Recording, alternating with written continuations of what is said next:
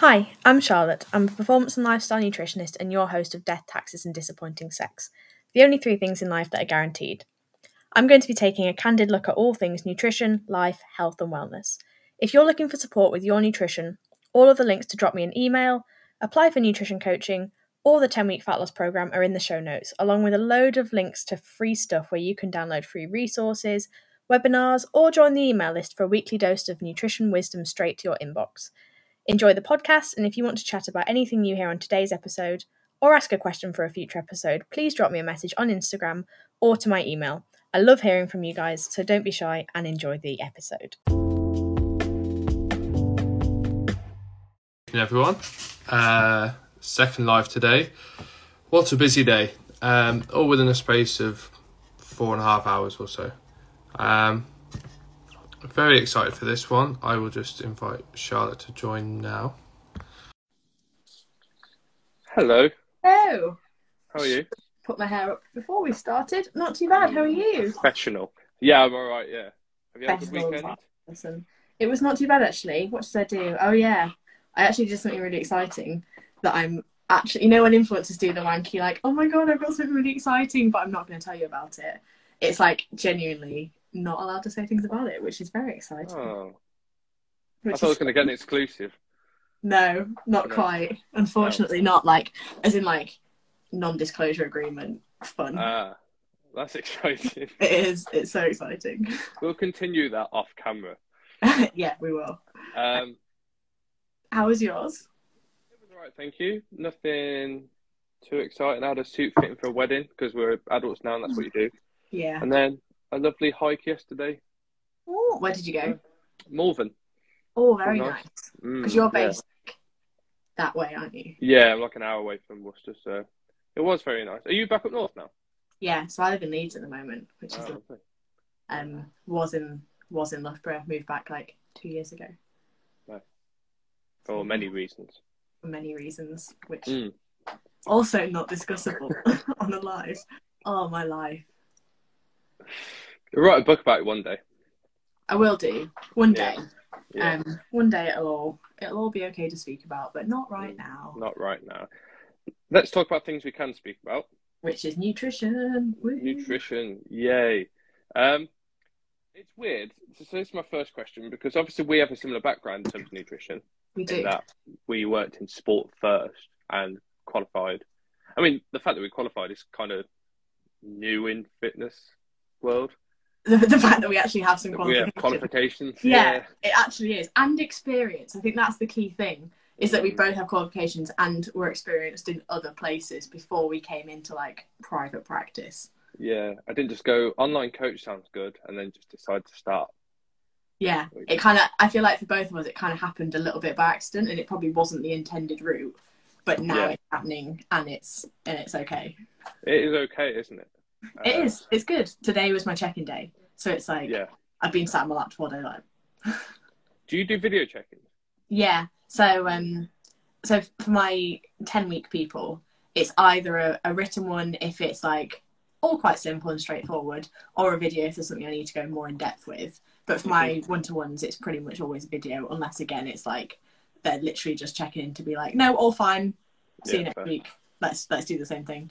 And it's generally white. How about you? I'm text actually, because a while ago I was like, I should do video, and I don't mind doing video. And then I asked all my clients, I was like, no, can you just do text? Yeah. So okay. Do you know what? I never asked. I probably should have done. I mean, they've not complained. That's the way I looked at it. Yeah. So you're fine. I write better than I speak, I think, generally. Yeah, I have days like that. Today was one of those days where I did a few more written than I probably did video. I have days where like my clients will be watching this being like, yeah, exactly. they'll be like, I can't string sentences together some days.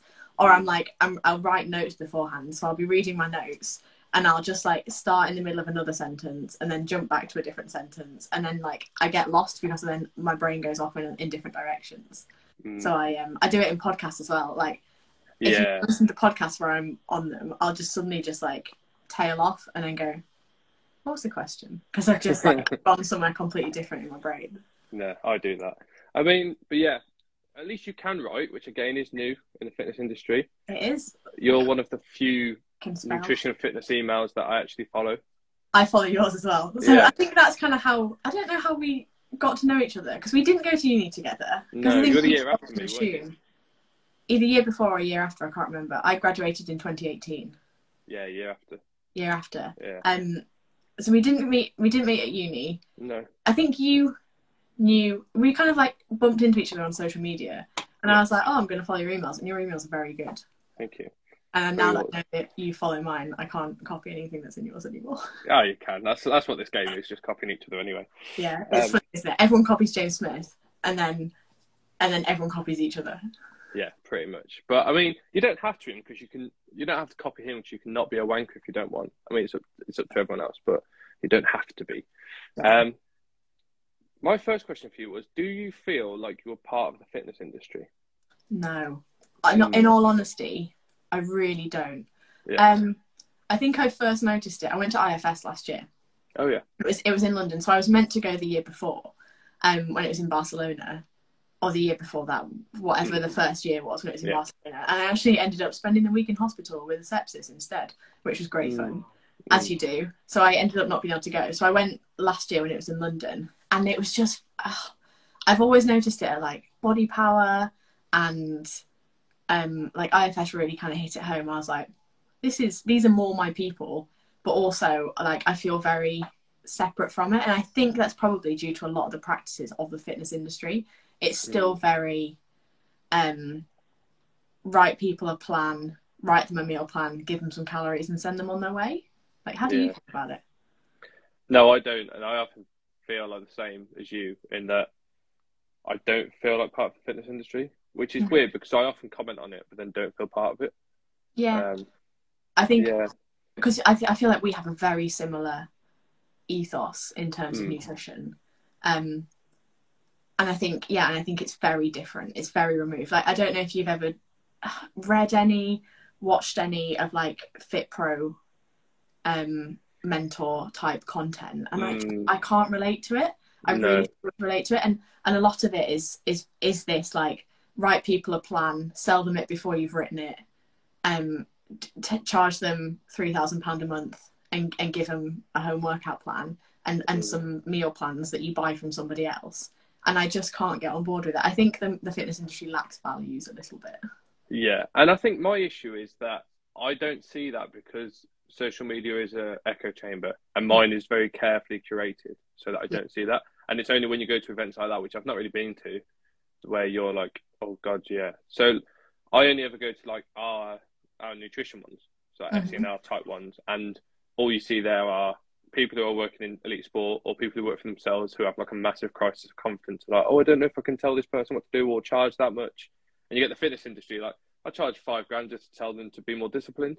Yeah, £5 a month. Harder. That'll be £200, please. Yeah. Yeah. So, yeah.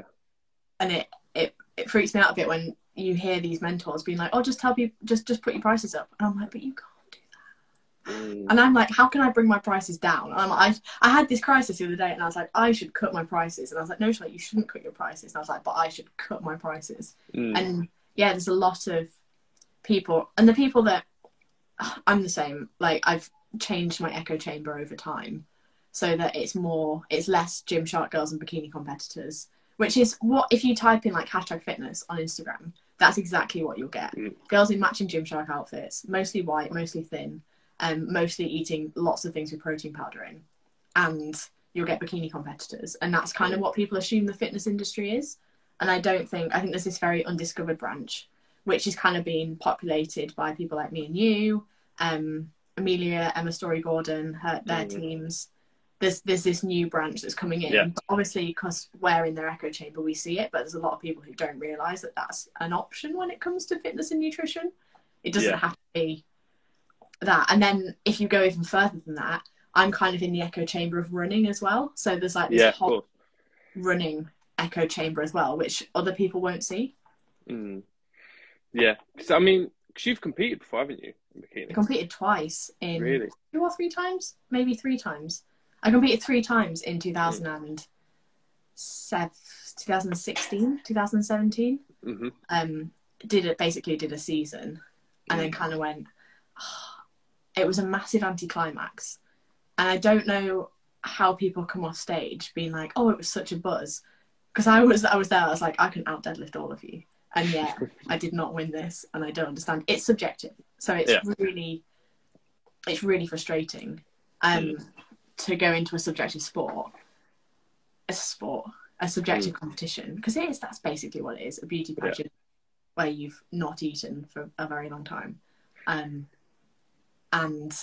for them to go, your fake tan wasn't right. Did you use an oil-based moisturizer? Honestly, this was genuinely a question I got from a judge. They went, did you use an oil-based moisturizer before you came on? And I was like, a what? I was like, I didn't know there was various maybe moisturizer. yeah, like, probably, I don't know.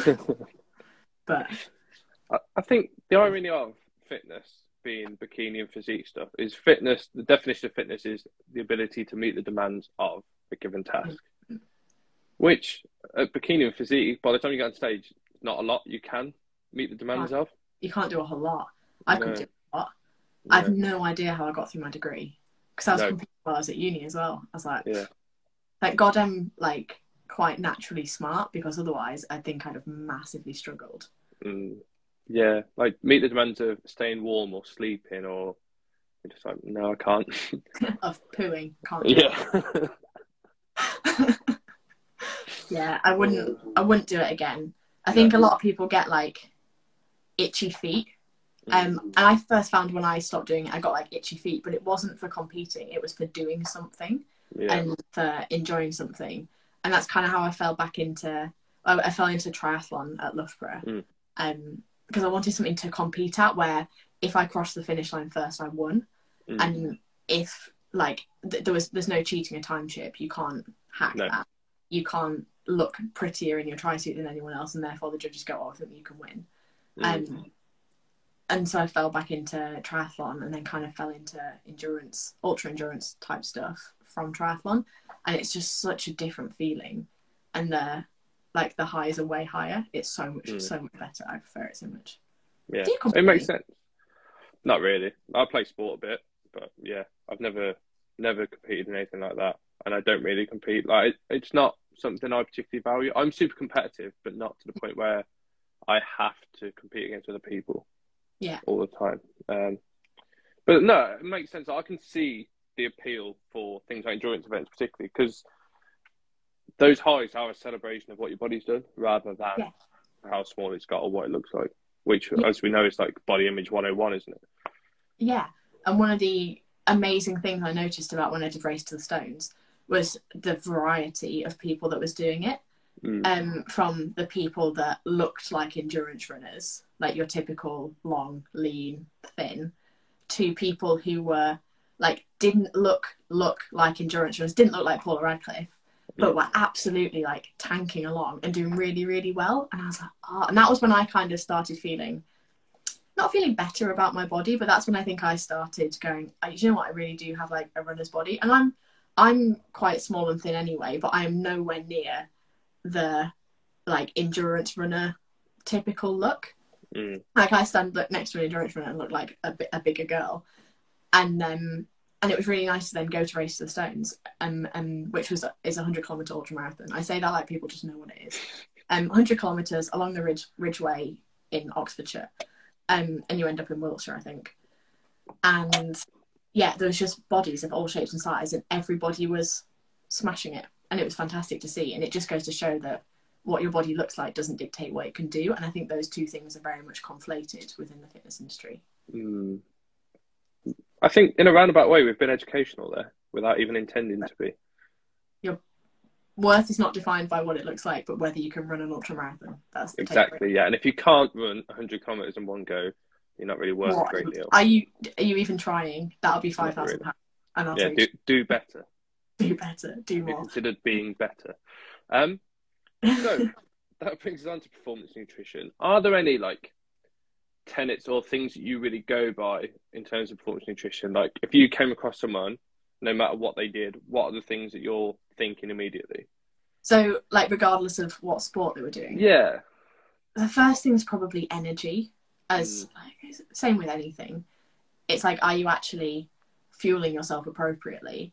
And bearing in mind that appropriate fueling doesn't necessarily mean eating at maintenance. So for some people, there'll be people who want to run a marathon but also want to lose weight at the same time, and are maybe using a marathon to help them lose weight, which is, I actually think, is a horrible idea. Don't do that.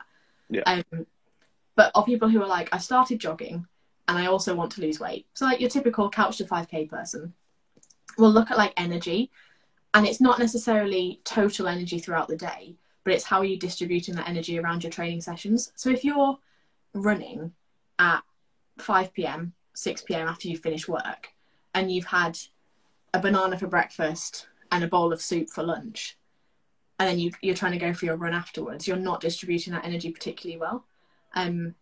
So like, are you actually fueling? And fueling doesn't necessarily mean eating shitloads. It just means eating enough to get through that activity. And like, fueling will look dramatically different depending on what you're doing. So if you're going out for a 20-minute jog, you don't need to be tremendously fueled, but you probably need to have had some carbohydrates at lunchtime. You need to have had a bread roll with your soup. But if you're going out to do a 20-mile marathon session, it's probably going to need to be a bit more hardcore. So it's kind of like looking at the energy and then scaling it up or down based on what needs to happen. Energy, hydration is a huge one, especially in summer. And I suppose in winter, because you don't have that drive to drink because you don't get as thirsty and dry. Yeah. But yeah, hydration's a huge one. Carbohydrate would be the next one. And even in strength-based sports, you still need to be eating carbohydrates. And this is where a lot of those like bikini competitors go really wrong, is that they decide to go keto. There was a infamous bikini coach who basically just put all her girls on keto. So they were just eating like chicken egg whites. I don't even think they were having egg yolks. And I was like, this isn't keto. This is just protein. Basically like a protein and vegetable only diet. And they were all like, I just feel like absolute shit. My training's gone to shit because I can't do anything. And I can't even like, I remember talking to one girl and she was like, I got to the bottom of this flight of stairs to go up to like a lecture or something at uni, and went, nope, and turned around and went back to her car because she was like, I was so tired, I couldn't face the stairs. And I was like, that's mental. But yeah, actually giving yourself enough carbohydrate to fuel the activity as well, because that's the primary fuel source you're going to be using in pretty much any activity. As your energy, this is why I sometimes do written check-ins.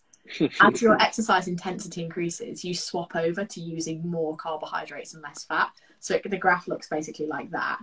Does it? Yes, it does. So as your fat expenditure, fat burn is really high here when you're doing low intensity stuff, and it gradually drops down the higher the intensity get, and your carbohydrate at rest is very low, but then the usage increases as you hit there. And when you hit about like 55-65% of your maximum working capacity, that's when it starts to swap over.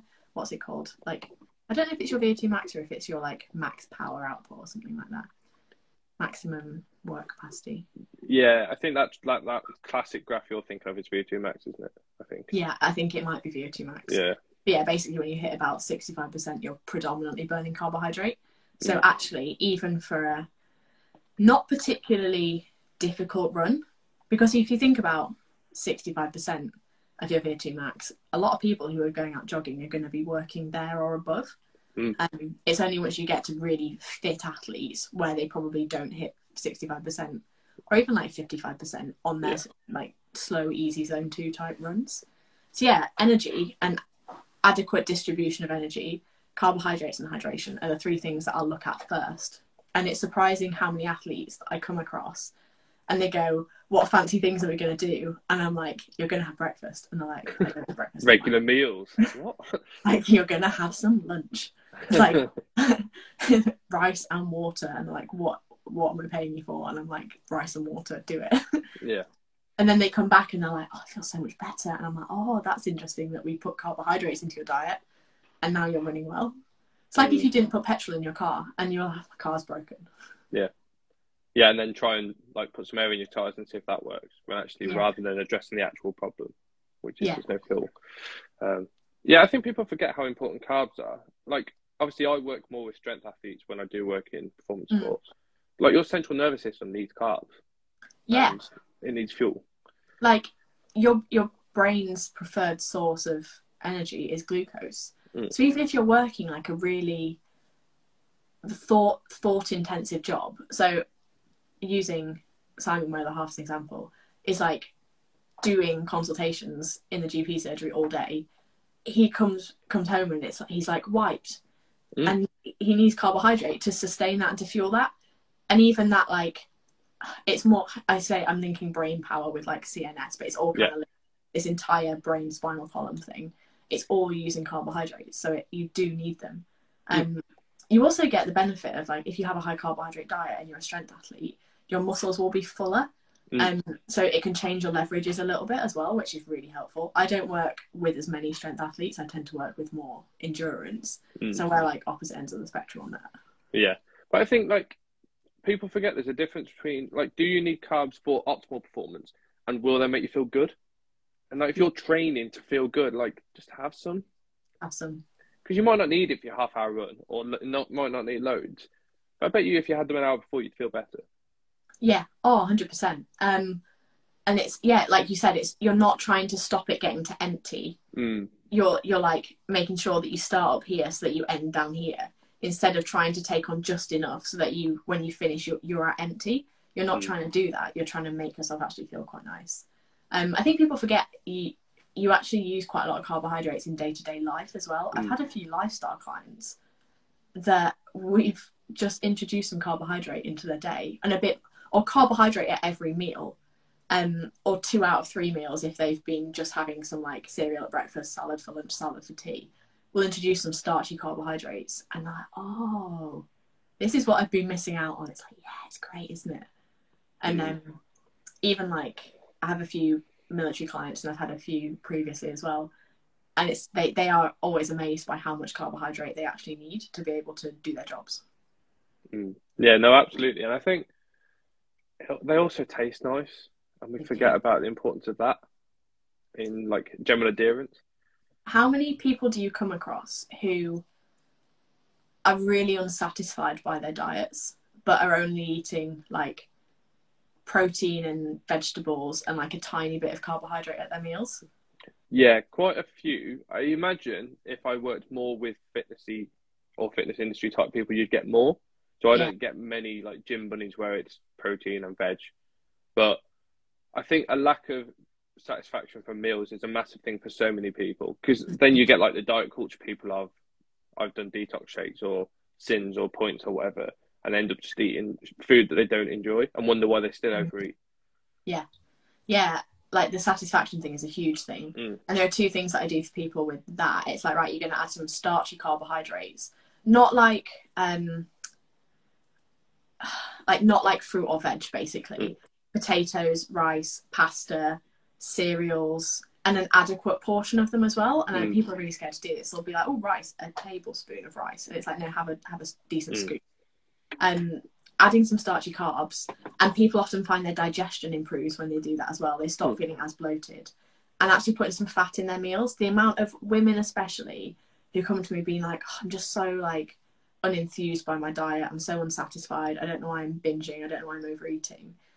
And then we start cooking their food in olive oil and put some cheese in their sandwich, and all of a sudden they're like, oh, this is great, like fixed. Turns out fruit and veg is nice if you cook it properly with some oil. And fry light spray. Exactly, yeah. Like I have a fry light, and then I have a 3 egg white omelette, and I just don't enjoy my meals. Wow, really? Wow. I'm not going to yours for dinner. Or they feel really lacking in energy. And it's like, well, you don't have any fat, and so your hormones are tanked. And that's why you don't want to have sex with your girlfriend, because you're not having any dietary fat. That's happened a few times. Yeah. We introduced even like some salmon. It's like, right, can we swap that chicken breast for some salmon? And it just helps so much. Yeah. Well, I have like beef mince instead of chicken every 3rd day. Is that not enough? Like, no, not really, no. But it's 5% beef mince. 5%, obviously. Like, not too much fat. Don't want to take the piss. Yeah. And how much fat and carbohydrates are, I think, really underplayed. I think there's way too much emphasis on protein. And people will be like hammering protein. And yes, it's important. And yes, you do need enough of it. And there's two ends of the spectrum. There's like the fitnessy people who have way more protein than anything else, and they're not very fitnessy people who probably need to eat more protein and meat somewhere. Yeah. But the people who feel really unsatisfied by their diet probably need to sacrifice some protein and have a bit more carbohydrate and fat in there instead. Yeah, even just swap a protein bar for a Mars bar. Like, you can do that, and it's probably more enjoyable. Working in strength sports, I've sometimes been in the weird position of dropping people's protein intake and then spacing it out better for them. So it's sort of like in between the two of like diet culture, we'd be like, probably have some protein at breakfast and lunch rather than just at your evening meal, and maybe a snack with it as well. But also like rein in the protein, because it would be like cereal or croissant for breakfast, or toast, sandwich at lunch with a bit of protein, and then like 150 grams of protein just all lobbed in at the end of the day. I've hit my protein target. Yeah, not 2 chicken breasts, and then like Greek yogurt mixed with whey protein powder and berries for pudding. Yeah, not a pudding. No. But yeah, it doesn't work very well at all. And it's something that like endurance athletes are also really bad at. They're really bad at protein. I put myself in that category. I don't eat anywhere near enough protein, as I probably should. But I have the issue of like, I have really bad bowels when it comes to artificial sweeteners. So I really struggle. I would use whey protein if it wasn't chock full of artificial sweeteners. And that's a problem that me and other clients have had, is that they've taken out protein powder and then gone, oh, I feel so much better. Like, I feel so much less bloated, so much less like blur all the time. So if My Protein, anyone who is watching this ever works for My Protein and they want to devise a non-artificial sweetener protein powder, do it, because I'll buy it. Yeah, I'll buy it and I'll tell everyone how great it is to not have the sweetener in it, and then I'll build your market for you. Yeah. Oh, it's so much better. I work with a lot of IBS clients. That seems to have become like a little bit of a niche. And because I started struggling with IBS when I was competing, and it's probably because I didn't have any food volume. So I just probably killed all my gut microbiota, and then really started struggling with like bloating and stuff like that. And went through obviously like all of the testing to make sure that I wasn't dying, and it was all fine. And since I then overnight cut out artificial sweeteners, and most of it resolved itself, and it was amazing. So if anyone who's listening to this wants to take away a key point, if you struggle with IBS or like bloating or upset tummy or anything like that, get rid of protein bars and protein powders and those flavor drops that you're putting in your porridge or your coffee.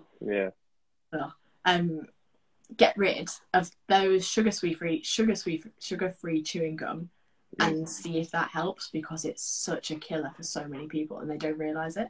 Yeah. I think with fitnessy people with struggling with digestion, the three things normally are: the sweetness is a big one. The other thing is they're having about 1,000 calories, and most of them are coming from sweetened food, which we know that you actually require energy to digest food. And actually, that's quite a big thing, is like we see it in low energy availability. Like we know in reds, digestion is an issue. And then because you're having such a low energy intake, you actually can't, even if you try, fit that much fruit and veggie. So you're actually not getting any fibre. You can't fit any carbs in, like you said, so you're not getting any fibre. So those three things I've seen quite a lot of. And they're like, I'm going to take this probiotic. Will that help? Or insert other shit thing that Holland and Barrett said they should buy. Yeah. No, eat some food, like real food. Yeah, eat some. The thing that really seems to help IBS patients is eating a bit of starchy carbohydrate and a bit of fat, especially in like the fitnessy ones. And it's so simple, but people hate simple things. Yeah. No, it's easy to just buy something for 20 quid from a shop, isn't it? Yeah. And also, like, there's no point taking probiotics if you're not then going to feed that bacteria. So if you take it, it's not gonna stay there. You're just going to poo it all out, or end up actually just really constipated. So you actually have to feed it with some fibre, which is annoying, but there you go. That's nutrition. Yeah, I think gut health's one of those areas, and I'm certainly by no means an expert, because I think people probably underestimate how little we get taught at uni about things like that. It's one of those areas that's going to be huge soon, but obviously people see that and then try and profit from it, so there's a lot of misinformation out about it. And if you want a good gut health person, like Dr. Megan Rossi is probably the place I go, who is an actual gut health researcher and is pretty much at the forefront of the gut health research. But yeah, it's linked to so many areas that we don't know enough about at the minute. Like mental health, it's linked to mental health, which is, it blows my mind that your belly controls the big sad, basically. Yeah. Or what else is it linked to that blew my mind? Like mental health, even like physical health conditions, like cardiovascular disease. Yeah. I've seen some links to like the neurological stuff, like Alzheimer's, Parkinson's type stuff, which is mad. But I think the thing that blows my mind is the fact that it's bidirectional. So that affects your brain, and then your brain affects obviously your digestion and stuff. That's crazy. Yeah, it's very underappreciated. But also, there isn't really any secret hacks to fixing it. So these people that are like, oh my God, I can heal your... apparently everyone has SIBO, which is small intestinal bacterial overgrowth. Every gut health person will be like, oh my God, you've got SIBO and we need to fix that. When actually you're probably not drinking enough water if you're constipated, not eating enough soluble and insoluble fibre. So there's 2 types of fibre. Basically, vegetables and oats pretty much sums it up. And you're not eating enough, like food volume is a huge thing for people. If you're actually not eating enough food, you're going to struggle to poo because there's nothing there to poo out. And also, you're not sleeping and you're working 90 hours a week. So the stress of that's probably having quite a big impact on a lot of people as well. And the things that we know improve your gut health is basically eating a massive variety of foods. Yeah. So that's the thing. Who are eating. Outside of, like clinical issues, it's a relatively simple fix. It's not a difficult thing, really, is it, to optimise gut health? It's really not. And that's something that Dr. Megan Rossi, who is, I think she's the only gut health person that I really follow. One of her posts the other day was like, basically the only thing you need to do is eat enough of different varieties of food. And they're doing tests and tests and tests and tests to work out what to do with it. And they can do like fecal transplants and things like that, which do seem to be effective. But outside of, like you said, clinical issues, you just need to eat enough of different things. Wide variety. Get loads of different colours on your plate. And I feel like a massive like sellout nutrition fraud when I tell my clients it's like eat the rainbow, and but it actually is helpful advice. It actually works. Yeah, no, absolutely. So I think trying to expand people's food and variety brings us on to relationship with food a little bit, because people try and eat as little as possible, and sort of the fitness industry pushes that, and that good nutrition is eating 3 things over and over again. Yeah, I think the fitness industry and diet culture really hasn't helped that perception of what is a good diet or what is like a healthy diet. And a healthy diet is chicken, rice, broccoli, salad, insert wanky fitness food here. It really hasn't helped because it's narrowed people's perceptions.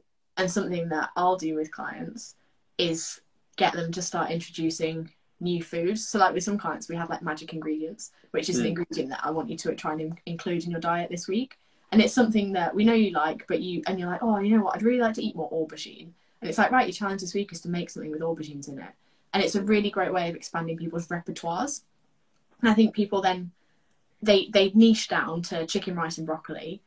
And then because that's kind of keeping them where they are, and probably keeping them in a thinner body, which is probably where they want to be, it's then like, right, well, if I go outside of this, everything's going to go wrong and I'm going to get fat. And in reality, that's not the truth. So what I'll do with clients is get them to gradually start expanding that and gradually start introducing new foods. I did this with someone really successfully. He was fantastic at it. We basically made a massive list of the foods that we were going to challenge. And it was even little things that was as stupid sounding and as trivial as, you always eat this very particular type of bread. When you go to your next supermarket shop, I want you to choose a different type of bread roll. And he was like, I got a poppy seed roll and it was really, really nice. And I might do that again. And people learn that nothing bad happens when they then do that. And I think that's what people are worried about. It's like, oh, I lost this 3 stone by only eating these 6 foods, or only eating this rotation of meals on this meal plan, and that's why meal plans are problematic, but don't get me started. I ate this meal plan which had these 6 foods on it because the personal trainer who gave it to me was too lazy to think of anything that had variety in it. And therefore this is what works, and therefore this is good, and therefore to be a good person, because people then attach their self-worth to the food. And when you attach labels to food, you then attach yourself to that label. I'm making really inappropriate hand gestures. When you then attach... Don't do that with your food.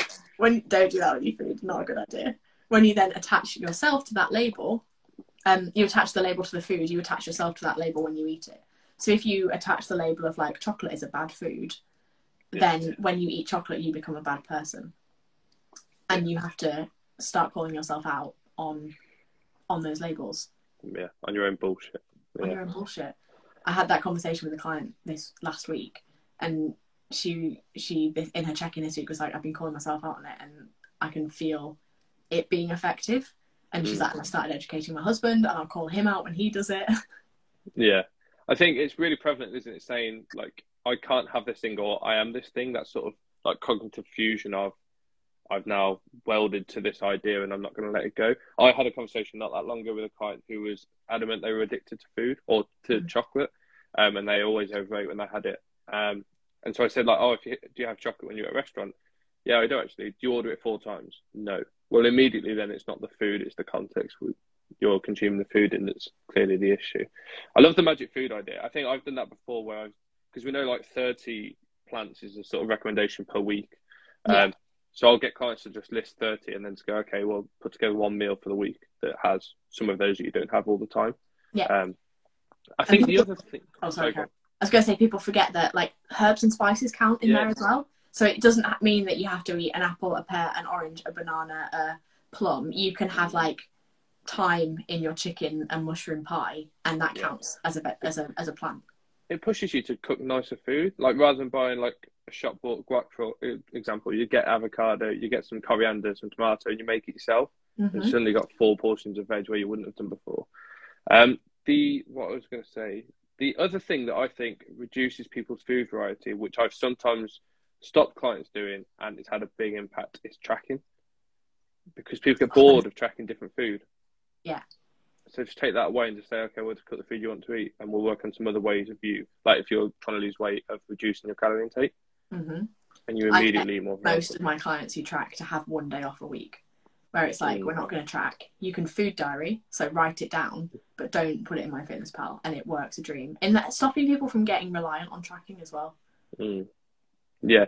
Do you find that you help a lot of people once you work with them when they are tracking to move away from it?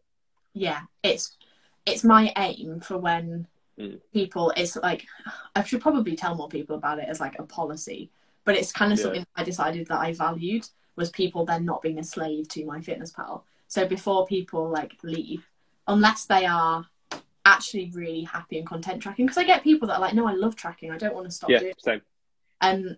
But if they're like, this is a means to an end and it's a tool that I'll use, I'll kind of make sure that before they leave, before they're like finished, done, ready and happy to go, that they've stopped tracking, because I think it can become a behaviour that people are very, very dependent on. And we either go cold turkey or we start just decreasing it gradually by having like one non-tracking day, and then we'll take out a weekday and a weekend day, and then it'll be like 2 weekdays and a weekend day. Then it'll be like, right, you're going to go this whole weekend without tracking and see how it goes. And people are terrified because this tracking has kept them either at this weight or kept them losing weight. So obviously that's the thing that they need to do forever. But then they take it away and it's like, see, nothing bad happened. And they're like, oh. And often people then, if people are tracking but then struggling with weight loss and being like, oh, the scale's not moving, I don't know what's happening because I'm tracking everything that I put in my mouth, and you're not tracking everything, because if you were, then the scale's be moving. But often I'll get people who are adamant that they're tracking right or tracking well to then remove it, and all of a sudden the scales start dropping and they're like, don't know. And I'm like, me neither, just magic. Nutrition magic. Yeah, I think I've worked with like engineers, for example, who are just so data crazy that they like tracking, and that's absolutely fine. Like if it's not an issue for them. Yeah. But yeah, I think it's interesting you say that, because I've used and do use both approaches. Of some clients, I'm like, right, let's pull the plug on tracking, no more. Some clients, it's a couple of days a week, or we only track a certain meal, or like there's a million and one different ways. And the same with tracking full stop. There's a million ways of tracking. You mentioned food diaries as one. Like you don't have to use MyFitnessPal to track your food. Yeah. I get most clients who don't track calories. Most of them who don't track calories do a food diary for at least a while to get a handle on what they're doing. And a lot of them really like it because it gives them really good self-accountability. And they know that nothing's off limits, and because they can't see the calories as they're putting it in their diary, they don't then get that like pang of guilt over oh, I had chocolate cake, because they have no idea like what's in it. And you can probably have a good guess, but you can't then associate it with a number. And I find it really useful. It's probably one of the most helpful strategies that I use is food diarying. I think it's great what you said about like you could have a good guess, because some people are like, I have to track, otherwise I don't know what's in my food. And then you see how they've tracked certain meals, and you think, how the fuck do you think that contains that? You're like, not tracking. My bowl of porridge had 12.5 calories in it. Yeah, exactly, like, yeah. Okay. I went to an Indian, and the curry was 250 calories. It had a tikka masala. No, it wasn't. It wouldn't taste like it did if it was. Yeah. But that has a lot more ghee in it than you think. Yeah, exactly. And the issue with things like MyFitnessPal is that a lot of the foods aren't verified. So it's somebody called Steve. Sorry if there's any Steves watching. But it's somebody called Steve who's like 50 and hasn't ever tracked before, and no one's taught him how to do it. He's just decided he's going to start, but has kind of got the wrong end of the stick with it, and is like, yeah, I'm doing this right, but isn't doing it right at all, and has added his own foods in, or has added a food in but hasn't changed the portion size. So maybe for him it was 250 calories, but for you it's absolutely not. There's so many issues with it, and I say issues, I mean it's not as sensitive as people think it is. Yeah, it's not, unless you really know what you're doing and you're really on it, it's not as accurate as a lot of people think it is. And I think a lot of people decide that because they've tracked it, it means it's true, and it really isn't. And you have to be a little bit, what's the word I'm looking for? Skeptical about what you're putting in your food diary and go, actually, is this right? And really easy trick, just cross-reference it on the Tesco website.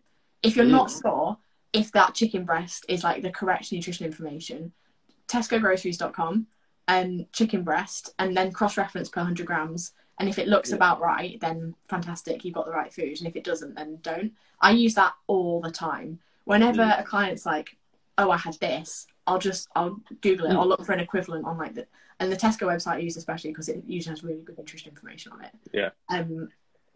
But yeah, if a client's I'm ever looking at a food diary and I'm like, oh, I wonder roughly what that was, I'll just look for an equivalent and have a good guess. But that's an easy way to do it. Yeah. And then also overestimate if you're eating out, rather than like, just, is my curry, when it tastes this nice, going to contain so little fat that it's 250 calories? Absolutely not. Change the decimal point. Yeah. Yeah. Oh, just don't bother tracking it. All that, yeah. I get some clients sometimes who, and it depends how you approach this as to what you do. You can either eat normally during the day and then just go out and enjoy your meal, not go overboard, be sensible, order a curry, and either like, if people are trying to lose weight, I'll say either rice or naan, or like order both and share them with someone else. Yeah. I love that we've gone on to a curry example, but it's accurate for what a lot of clients will do. Share them with someone else, go halves on a portion of rice. You probably don't eat the whole thing. Order a curry. If you want, have a starter. Maybe share one if you want to, and don't bother tracking it. And that's probably more like the relationship with food type clients that I say eat normally during the day. And some clients who really are weight loss focused, it'll be a case of, right, you haven't got any performing to do today. You're not particularly training. Go hit your steps. That makes me sound like such a cringy. Hit those steps. Get your 10,000 steps or else. And then have like more protein and vegetable based meals. Yeah. Or lighter meals for your breakfast and lunch, and maybe skip the snack, or swap those snacks that you'd normally have for pieces of fruit. So keep your whole day lighter, and then you've got that flexibility to go out in the evening. And again, just be sensible with it. Yeah. When people say, I'm socialising this weekend, how should I manage my food? I hate that question, because I have to start doing wrist exercises and then type out like the 1,000,001 different ways you can do it. And these are your options, and it's up to you which one you do. Like you can. All of them are right. Eat in your deficit for 6 days, and then 6.5 days, and then just go and eat and not be in deficit that week if you want. Like that's fine as well. And another thing that I've spoken to a lot of clients about recently actually is, if you're going for food, and not just curry, food generally, and you're doing it socially because you really value the connection all the time spent with that person, if you're going somewhere where the food is pretty shit or at least average, just order something that probably fits your goals a bit better. If you're going out with a partner to a nice restaurant for food, have the food. If you're going to Spoons, probably don't have the massive burger because it's going to taste like shit anyway. Yeah, just have a salad. I the same.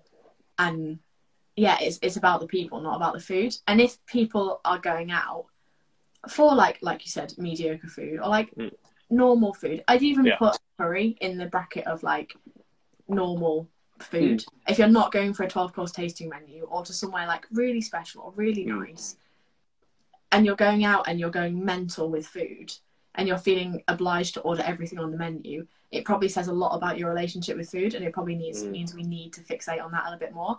I've got loads of clients going on holiday at the moment, and one has just got back, and she said in her check-in today, she's like, I felt okay, I just ordered 1 scoop of gelato when we went out for ice cream, and previously I'd have felt compelled to have like multiple scoops. And because we've done so much work on her relationship with food, it's not a case of I've got this week to eat everything that I've not been allowing myself to eat, and I have to get it all into this week before I go back to being good next week, because those foods are never off limits. And this is the joy of relationships with food. If you work on your relationship with food and you have weight management issues, doing the work with the relationship with food might lead to weight loss in the long term without you really having to try. Yeah, absolutely. I think if you restrict those foods, it's almost like your brain saying, well, if not now, when? Like, I don't know when I'm next going to be given permission to eat this, so I've got to make the most of it now. I think the other thing, that's a great point that you said about reflecting on your relationship with food if you're doing that. The other thing is your relationship with the people you're with. If you're feeling like you've got to order all those things or get hammered when you don't want to, maybe there's a relationship with those people or how you spend time with them or how you'd like to spend time with them. Yeah. Oh, absolutely. And if you're going there and feeling like obliged to order loads, maybe because your friends always do, and I think peer pressure is a huge thing. Nobody cares if you skip starters. Nobody cares if you skip desserts. They'll say something in the moment, but there's nothing wrong with you being like, oh, actually, I'm really, really trying to lose some weight. I'm working with a nutritionist. Or if you're not, like, you don't lie. But I'm like, maybe I'm working on making better choices for myself. I'm working on really nourishing myself, and I actually don't really want a starter, and this is kind of all part of my diet. So I'm going to skip it, and they'll be like, okay, and it's not a big deal. And if the friends make it into a big deal, they're probably not the best of friends. And I imagine lad culture's different, because I imagine lads is like, wait, why are you not having a drink? Sometimes it's easy though. So I think there's the sort of person where you explain it and they're fine with it. And I have a lot of female clients where they're not often partners, but often mothers or parents or other female friends. And then we'll go through the process of how do you set boundaries properly. So actually, we're not talking about this. No, I've said we're not talking about this. If you talk about it again, I'll do one. And then doing one and actually backing that up. In my experience with male friends anyway, you can just tell them to fuck off. I love that. They'll change the subject pretty quick. Yeah. A lot of people have problems with family. That's one thing I notice. And other people commenting on what they eat. And I said this to one of my clients last week. She was worried about people commenting on the volume of food that she eats. Because she has a big appetite. She needs to eat a lot of food to feel full. So we focus a lot on volume eating, on eating plenty of vegetables, packing her plate out with veg, so that she also gets the physical sensation of fullness as well as the satisfaction. Because we've noticed that actually if we reduce her portion sizes, she just ends up feeling really hungry. She's like, I'm really satisfied, but my belly's still rumbling. So we've been, while we gradually work to make that less of a problem for her, it's volume eat, get some veggies in.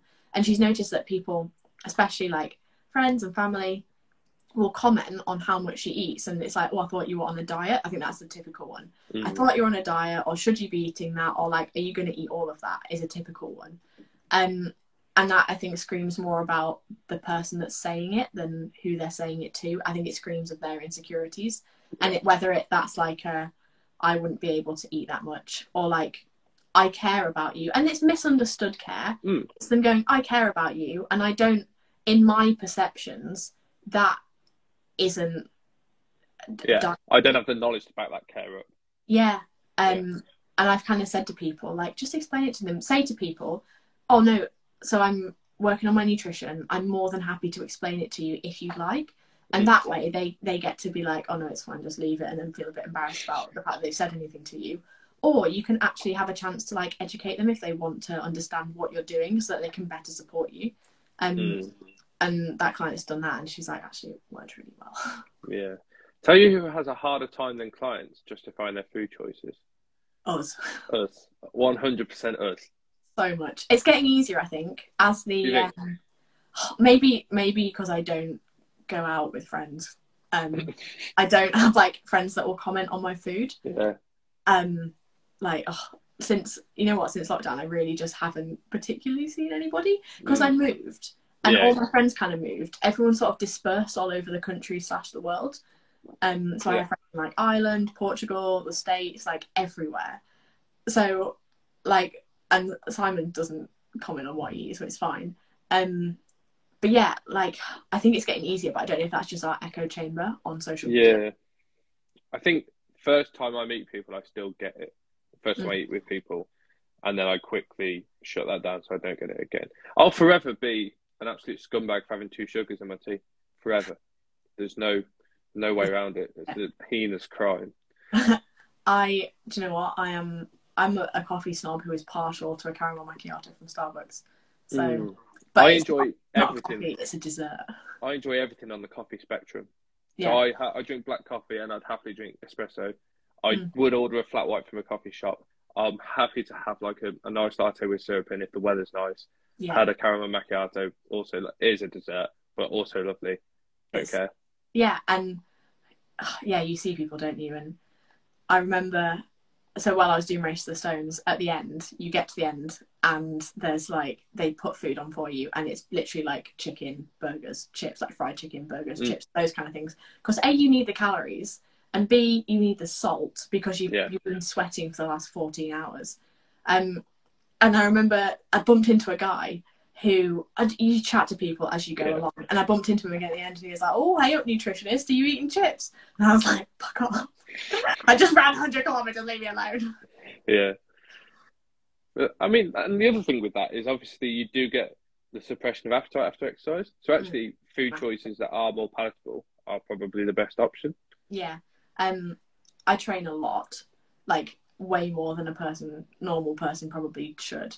It's like for like a non-professional athlete, I don't train too much, or more than a regular person. And 100%, a lot of the time, if it doesn't taste good, I'm just not that fussed. So all of my meals, and if I ever post up on Instagram, it'll be Weeping Tiger steak the other day. Really confused a lot of people. It was not a steak from a tiger that was crying. It was steak, and you put some fancy soy sauce. It looks good though. It's really good. Really great way to cook steak. We got it once from a takeaway, and Simon was like, "Oh, it's fantastic." And we got it, and I think we got it Deliverooed or something, and it like was a bit soggy and a bit cold and a bit not very good. And I was like, I could do this better. So I made it ourselves, and it's really tasty. It's a very like Thai style steak, really nice.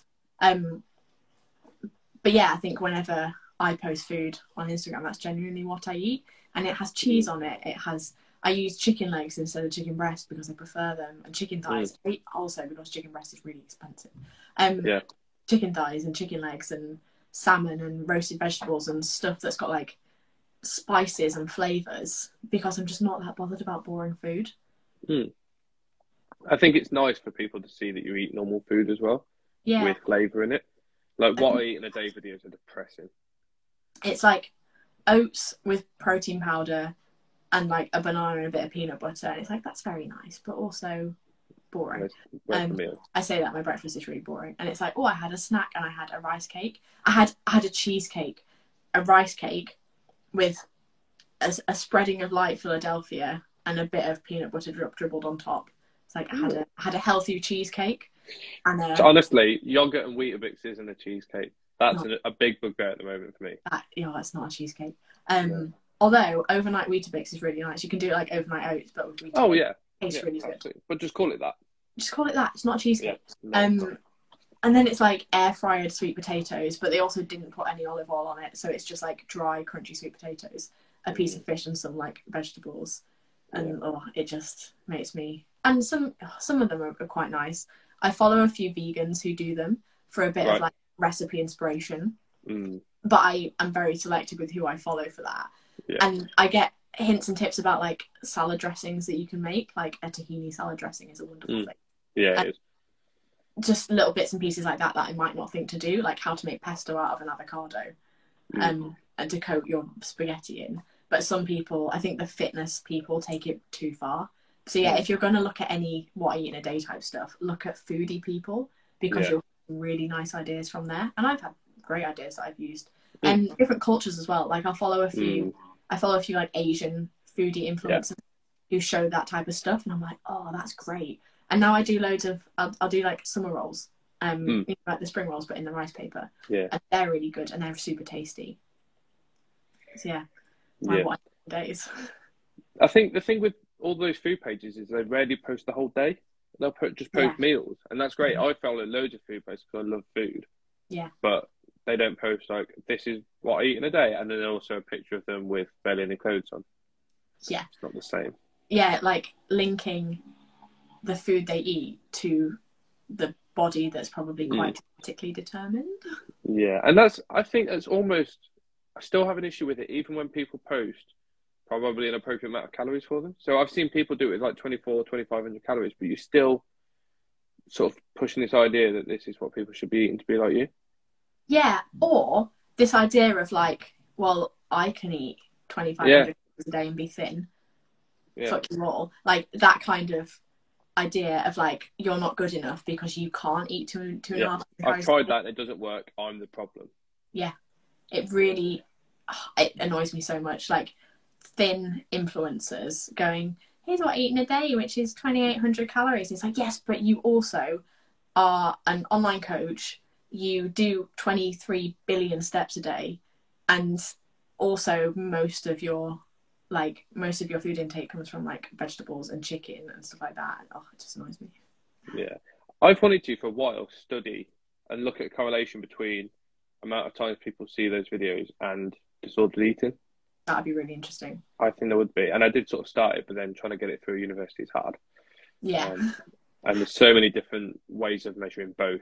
Well, there's no standardized way of measuring Instagram, and then there's loads of ways of looking at the other stuff. So yeah, I can imagine. I want to see that, and people that take nutrition courses at undergrad, and they're just all so many. Even like, I feel like I'm quite well put together. Even I really struggled. I wrote a post about this not long ago, and quite a few people who run my undergraduate course messaged me. I'm like, I'm so glad that you said this, because I felt exactly the same way. We had this module called Nutrition 21, and it was basically all about like nutrition in the 21st century, and it was basically diet culture. It was a module on diet culture. It was, it made a lot of us feel very bad and very judged, because it was all about like vegetarianism and veganism and these kind of being like new and trendy and good for you and like good for us. And I understand the sentiment of it, but my God, it gave so many of us, like, I remember making sweet potato protein brownies at uni, like as an actual practical. It's like potato protein brownies, smoothies, like the standard things. And it was like, oh, I want to make something. I see a lot of sports nutrition pages and sports nutritionists post pictures of desserts athletes get, and they do look shit, and I just think their energy expenditure is so high. How are they not? Yeah. If I have normal clients having ice cream and cake and strawberries for pudding, how can they not? How are these endurance athletes who are burning like 4,000 or 5,000 calories a day not able to do that? Yeah. And revelation to endurance athletes, it's a revelation when I'm like, you could just have some pudding, because they're like, oh, I'm just like really full all the time. I'm like, have you got a sweet tooth? And like, yeah, but sweet pudding is bad. And it's like, actually, it's great. My sisters were all swimmers, so the night before like swimming galas, it would be fish fingers and pasta and fish fingers, and then chocolate cake and ice cream. And a lot of the time, they just have chocolate cake and ice cream for breakfast before the swimming gala, and swim like an absolute train. And I did it the night before Race to the Stones. I had like basically an almost entire bag of those chocolate chip mini brioche that you get. Oh yeah, it was so good. And the next day just was like, I felt like I was flying. I run so well after pizza and cake and ice cream. Like, it's a fail-safe formula for having all the energy the next day. It's great.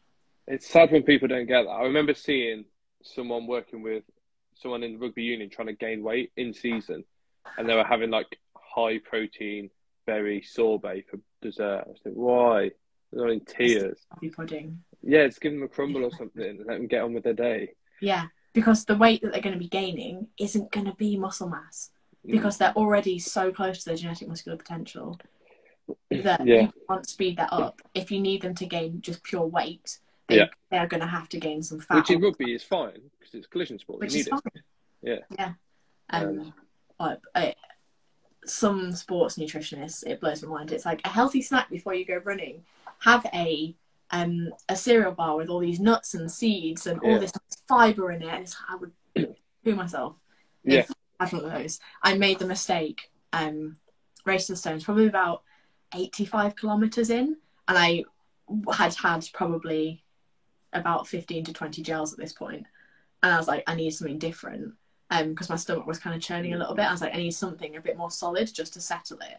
And the only thing that was really available at the aid station at that point was these cereal bars. But they had like chocolate on, and I was like, oh, I want some chocolate. I want some dark chocolate, because everything had been very sweet. Yeah. And I was like, I want the bitterness of dark chocolate. And I had this protein bar. And then I looked on the packet after I'd read it, and it was like high fiber. And I was like, oh no, this isn't going to go well. And I had to use the Portaloos at the next aid station.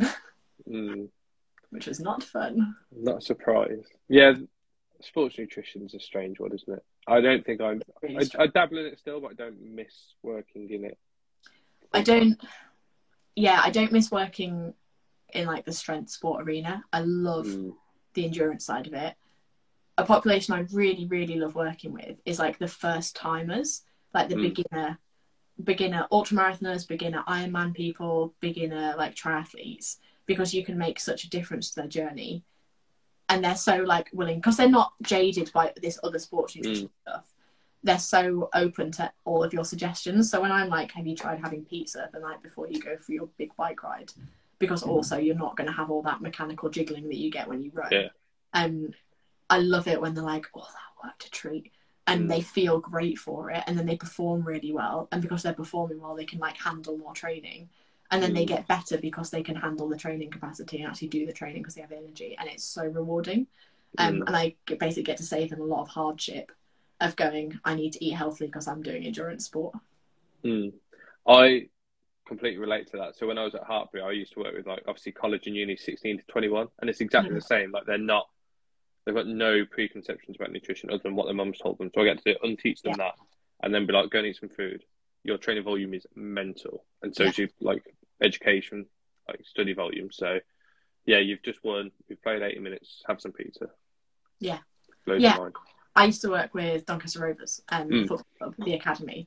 Yeah. And they'd be like, oh, like when's the best time for a takeaway? And I was like, for a match. You've just run around. Especially if you've been on for most of it. If you've come on for the last 5 minutes, don't do it. But like honestly, after you've had a really big training day, or you've had or you've been on for the majority of a match and you've just played 90 minutes and you've been powering around for 90 minutes, because they moved a lot. It surprised me just how much. I went to a couple of the games. It surprised me just how much they actually were running around and how fast they were going as well. As someone who admittedly doesn't know a whole lot about football, but knows enough about like the energy systems and I didn't realise literally just how intense it really is. When you watch it on TV, it doesn't look that intense. No. But yeah, they were like, when's the best time to have a takeaway? I was like, after a match day. That's when you want to be doing it. Because you've also got a recovery day the next day. So you don't need to have your digestion in the best place ever. And then you can kind of have something a bit more gut friendly that's not going to make you feel a little bit like heavy the next day. And you can be back at training feeling really fresh and really energized. Because generally, if you have a takeaway, like if you have a pizza or a kebab, it's actually really high in protein and high in energy, which is what you need. Yeah. I think I remember seeing a talk from a very, very like high up sports nutritionist who worked at international level, still does, like bragging about the fact that he'd removed sauces from the table, like ketchup and stuff. Was it Chris? Like, no, it wasn't. Was it Laura Bannock? No. Oh, was it not? In that sort of like in that ilk circle though, yeah. Yeah. I was just like, why? Yeah, what's the point? It made the great point that if he then made them present the food better when the players were getting it, because then it looks nice and they're more likely to eat like veg if it's presented in a way that looks palatable. Yeah. But a bit of sauce never really hurt anyone, I don't think. If But you what you said about put watching broccoli and ketchup to make Yeah. to eat it, do it. Yeah. What you said about watching the game's interesting, because when I watched a talk from Sophie Killer once, and she was like, shot put, I thought that wasn't that hard. Then I went to training and have to go and collect it every time they're throwing it, and suddenly my idea of their energy expenditure is like doubled. I'm like, oh yeah, like I get it now. Yeah. Yeah. Sophie Killer was at Loughborough. You were at Loughborough, weren't you? Yeah. So something that she said, actually we challenged her on, and she didn't really have an answer for it. She basically went, no adult should be eating full fat dairy. And like immediately 3 of us, you know Lizzie, don't you, Lizzie Briasco? Yeah. Immediately we were all like, why? and she just didn't really have an answer. And it's something that I've never understood, that why she said that, or why she held that opinion. Because I don't see anything wrong with athletes who've got a high energy expenditure using full fat dairy as a food source. And she also disagreed with us that athletes don't have a high prevalence of disordered eating, especially after they've left the sport. And I was like, literally she probably also has a different perception of it, because she works with like the elite of the elite, and they probably get aftercare.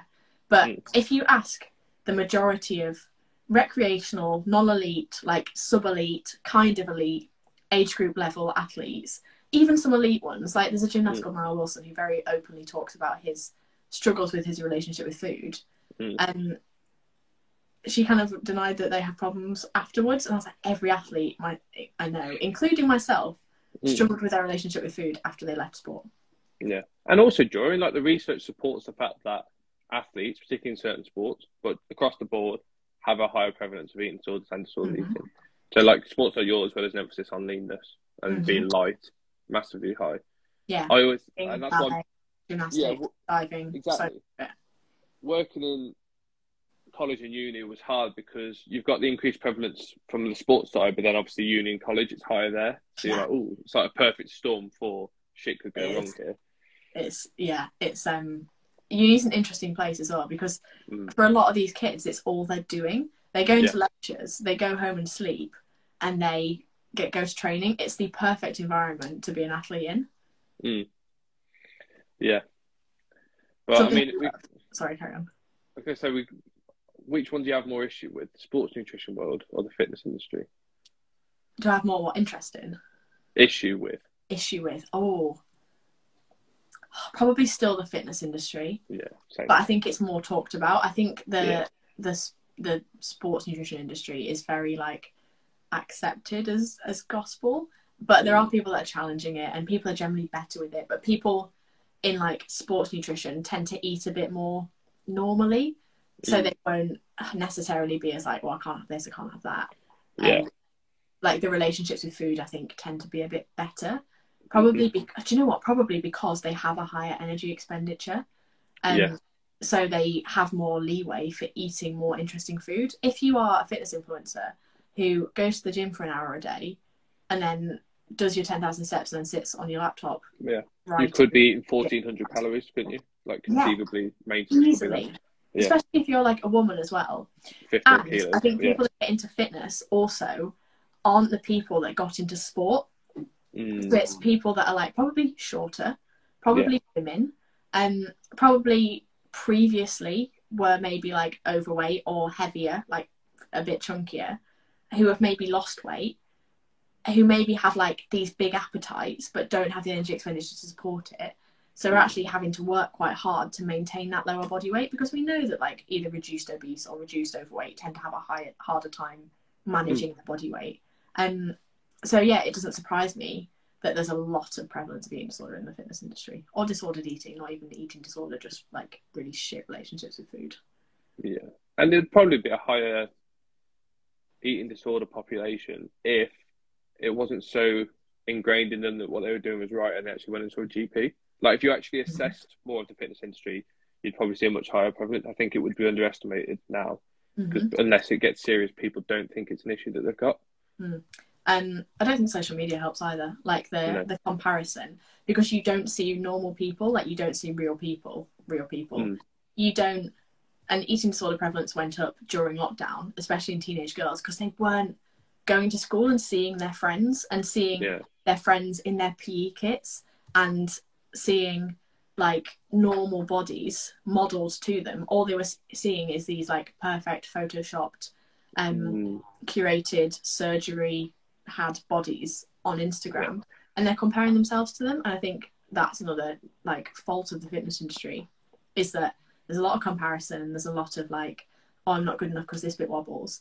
And even when influencers do that, like, oh my god, have you seen my bloating? Oh, trying to push out their stuff. And a lot of people would kill to have a stomach that looks like a bloated influencer. Or they're like, oh god, everyone has rolls, as they're trying to pinch a bit of skin. I would bet good money that after years of people photoshopping themselves smaller to sell, you get people Photoshop the other way to do those posts. Yeah. 100%. I've heard of like influencers overheard influencers being like, no, I don't look fat enough in that one. Can you take it again? Like, instead of like the I don't look thin enough. You know, that whole craze with like, I'm going to clench my bum as hard as possible and squeeze it into in my bikini so you can like see my cellulite. I'm going to really exaggerate it. And it's like, oh, it doesn't look exaggerated enough. I look too normal. Take it again. Yeah. One thing I'm internally grateful for is the fact that my body does not sell my work ever. Yeah. I just don't post it. I was considering doing like a little poll on my stories. It was like, why do you follow me? And it's going to be like dazzling personality, occasional bikini photo, like nutrition. Yeah. And I bet most of it would be like occasional bikini photo. Because those things, it gets engagement though. If you look at some influencers, the ones that have shitloads of followers post nothing meaningful whatsoever. And it's just them with their tits out half the time. It's like, oh, look at my bum.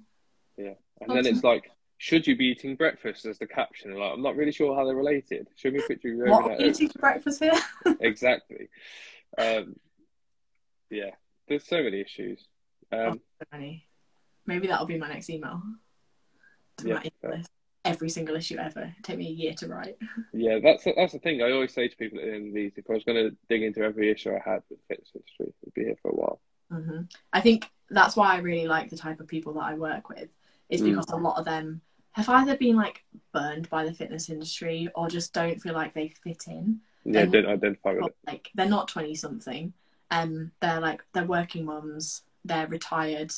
They have like finally got to the time in their life where they're going part-time in their jobs, or they're like they're like, I was always the fat friend.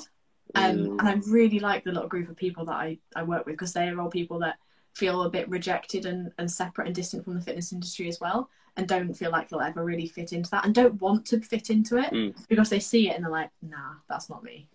Yeah. No, I have exactly the same. I think I got into strength sport, and then I found my interesting relationship with food, in that a lot of the women I was working with did it as a way of losing weight, and then realised that they really enjoyed it and wanted to be good at it, and they still had all the old hang-ups about food, but then were like, oh, actually, I'm now an athlete as well. Once I convinced them they were athletes, they were like, I need to sort my food out. Can we do it in a less wanky, non-fitness way?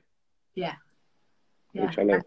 And it's really nice when you get people to realise that actually you don't have to do it in the wanky fitness way. And it's like, oh, I thought that was it. Thank God for that. I thought that was the only way. And it's lovely when people have that realisation of, oh, having a sweet tooth isn't a bad thing, like the fitness industry makes out it is. Yeah. And I can treat my sweet tooth with more than dark chocolate and natural peanut butter.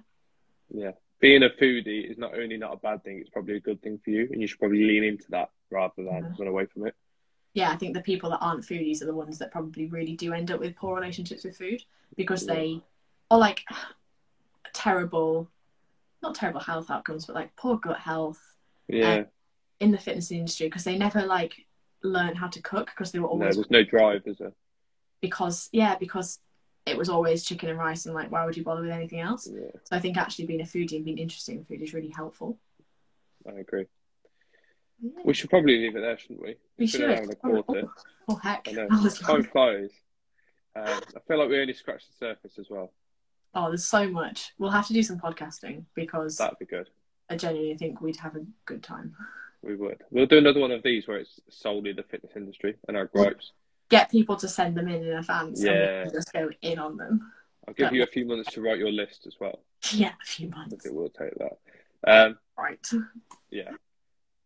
Thank you very much for that. Thank you for having me. That's Seriously right. enjoyed it. Yeah, I thoroughly enjoyed it as well. And we will do it again, and we'll sort some podcasts out as well. We will. Right. Thank you everyone Lovely. for joining. It's tea time. Yeah, thank you very much. What you having today? I think I've got curry, funnily enough. We're having carbonara. I'm so excited. Ooh, proper carbonara. Yeah, I'm going to go make it now. Mm. I'm so excited. Right, I will leave it there. And thank you so much. Thank you. Speak to you in a bit.